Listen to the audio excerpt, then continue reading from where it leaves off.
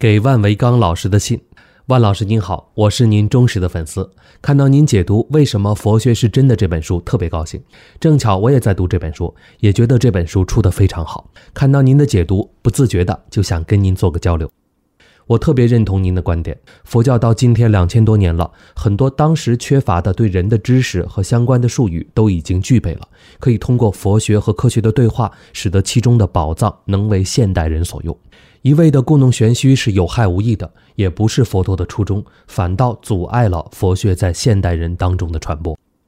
其实佛陀当年就是一位一丝不苟的真理探求者，他用的观察的方法非常严谨，甚至很符合科学的原则，只不过科学观察的是外界，而他观察的是自己的内在世界。结果佛陀发现，我们并不是一个合格的观察者，而是充满了偏见，他称其为无明。在《为什么佛学是真的》这本书里面，赖特引入了进化心理学来解释为什么我们不是一个合格的观察者。因为自然只选择适宜生存的生物。佛教对贪嗔痴的总体评价是负面的，容易让人产生反感。但是要抛弃贪嗔痴，需要放下，而不是憎恨他们。所以我原来也用进化的角度解释过，没有贪嗔痴，我们人类根本走不到今天。今天我们拥有了理性，能够追求事物的本来面目，这需要不受贪嗔痴的干扰。但是他们对人类进化是有意义的，不要去憎恨他们。更关键的是，基于佛陀对自己的客观观察，他总结出了我们人类个体的运行机制，而且相当系统地阐述了出来。这些知识里有很多被现代心理学印证了，不过现代心理学因为学科分类过细，整体的系统性反倒是不如佛学的。比如说书里面提到的次级自我的概念，我觉得就是对人的决策机制的过于简单化的抽象，就像思考快与慢是对决策的过于简单的抽象一样。人的行为既受外在环境的影响，也受内在模式影响。内在模式又分成先天的和后天的，请注意，不是只有先天的。而这些模式的触发的阈值和前提条件并不相同，不能简单的理解成7个并列的系统。佛教里的5蕴和12因缘，更进一步说是唯识系统，就是在论述这一机制的。首先，什么是色呢？色是外界物质的总和，是对我们身体的刺激的来源，严格说，甚至包括我们的身体结构。那什么是受呢？受是因为外面的色和身体的色的结合互动产生的知觉，它是客观的，就像您举例说，眼睛不参与意识。那什么是想呢？这部分才是主观的开始。我们因为受和大脑当中的机制而产生了各种对应，并且产生爱、憎等情绪。那什么是行呢？我们的行为是受思维支配的，因为有爱憎，所以有相应的行为。那什么是识呢？不只是意识，佛教里的识有8识，这里更多的是指末那识和阿赖耶识。其实末那识更像我们这里讲的行为背后的模式。简单说，佛教认为这些思想和行为会强化我们的模式，下次再遇到同样的事情，触发相同的情绪和行为的阈值会降低。这可以说是我们跟外界互动，把外在内化的一个过程。而赖特书里说的5蕴的次序，其实跟汉传的色、受、想、行、识不太一样。下面我们一一分析一下。第一个 physical body， 色指的是色身，加上外在会更好。第二点 basic feelings， 受这里的 feeling 有知觉和感情2个意思，但是加上 basic 这里指的应该是感觉，不是感情。但其实 feeling 并不准确，因为比如眼睛看到文章，看到的整张纸上的黑色白色都是受，但未必是 feeling， 应该说是 sensory input。 第三 perceptions， 想指的是把外界感受到的东西对应到我们认知模式的心理行为，比如说认出那是一棵树，或者是字母 X。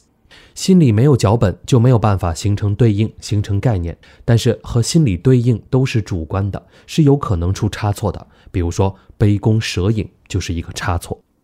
第四 mental formations， 识就是各种心理模式，包含书里的7个次级自我。第5个 consciousness， 意识活动，其实也就是行。这个顺序是可以接受的，因为是想和识结合产生的行。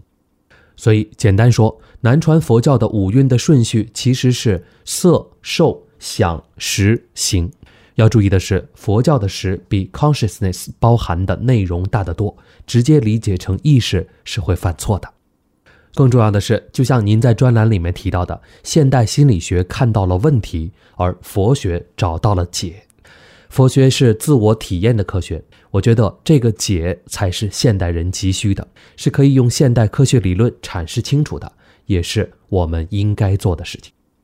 好，这里顺便说一句，赖特修的内观不是大乘佛教的，它是南传的修法。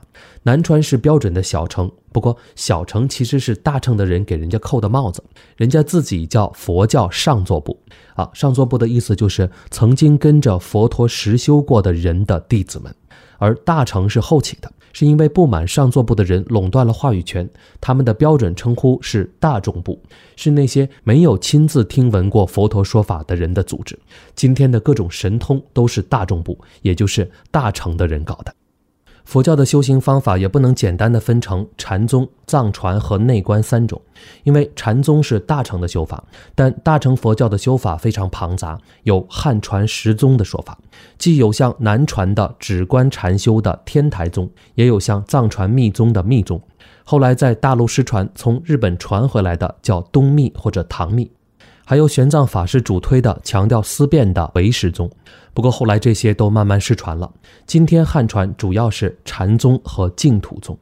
南传虽然都以大念主经为根本，修身、受、心、法，但是也有不同的流派，比如保留了丛林传统的泰国佛教，以阿姜查为代表，还有组织了第6次经典结集的缅甸的马哈希尊者，还有在家的修行人葛印卡组织的十日禅等等。而藏传其实也很复杂，而且相互矛盾很大，而且藏传里面也分显密，显宗修行和汉传很像，所以很多汉传的修行人也修黄教宗喀巴大师的菩提道次地广论。至于传到美国的佛教主要有下面6种。第一，藏传；第二，南传。加州最大的禅修道场是 Jack Canfield 建立的，他曾经在泰国跟了阿姜查7年，十日禅在美国也有多个禅修点。第三，汉传的禅宗基本都是日本和韩国传过去的了，比如说像铃木俊龙和乙川弘文，后者是乔波斯的师傅。第四，汉传的净土修行，宣化上人在加州修了万佛城，台湾过去的传教的人也不少，像星云法师，但是基本局限在华人圈子。第五，灵性运动兴起的时候，从佛教来但是系统不够完善的禅修，以 Big Sur 的伊萨兰学院比较出名，奥修也勉强可以算是。第六，美国人跟科学结合的改良修行方式，最出名的是卡巴金的正念减压疗法，最后这个最有未来，我们应该好好学习。其实佛教修行因为直指内心问题，所以在美国这样关注内心的国家特别容易引起共鸣，但是不得不说，有时候文化的差异和壁垒还是挺大的。大乘的好处是后人可以不断的贡献力量，虽然坏处有时候是真假难辨。汉传一直都有伪经的问题，所以汉传的系统也就更加庞杂细微。在中国这个环境里面，只要你愿意认真学习，对佛学的整体理解还是要好得多。所以对佛教加强研究可以成为中国对全世界的重要贡献。还有在您的佛法的另外一种认知那篇文章里面有3处小的地方。一是布施不是只给和尚捐东西，布施是一种修行方法，让我们能够对治我们的贪心和嗔恨心。布施要求做到3轮体空，也就是不觉得自己在施舍，不觉得对方在接受施舍，不觉得自己在送东西出去。第二点是布施可以积累的不是功德，而是福德。所谓福德就是生活顺遂的机会，有能够修行的福气。你常布施，自然帮你的人也多，生活会更加顺利，有利于修行。因为修行是要有物质基础的，而修行实力的增加叫做功德。这个不能靠别的，只能靠自己做功课。当然，把布施当成功课，功德也会增加。但是如果为了布施而布施，还是会有福德，但是没有功德。这就是为什么达摩来到梁朝见梁武帝，梁武帝说我修了千百寺庙，有功德没有？达摩说没有的原因。第3点是，慈悲为怀指的是感受到众生被业力所拖累而自然流露出的悲悯之心。同时，慈悲和布施一样是一种修行，既不能为做样子而慈悲，也不能为了消除自己的共情而慈悲。这方面，西方心理学有关 altruism， 也就是利他主义，有大量的研究，证明人类当中是普遍存在不是为了做样子，也不是为了自己的共情原因，而纯粹是为了对方的利他行为的。做过最多的佛教高僧核磁共振的 Richard Davidson 在《大脑的情绪生活》那本书里面也讲到了，他们发现当高僧修炼慈心禅的时候，他们的快乐中枢整个被激活了。好，以上是3个小地方。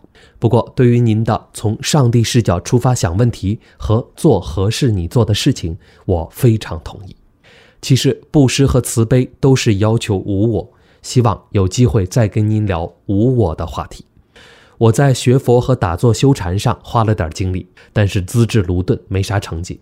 不过因为机缘，跟很多师父都是好朋友，之前也曾经积极推动过佛学和科学的对话，所以对您的努力深表敬佩。希望今后您能有更多的机会讲解佛学，也希望能有更多的机会跟您交流。顺颂东安，王玉泉。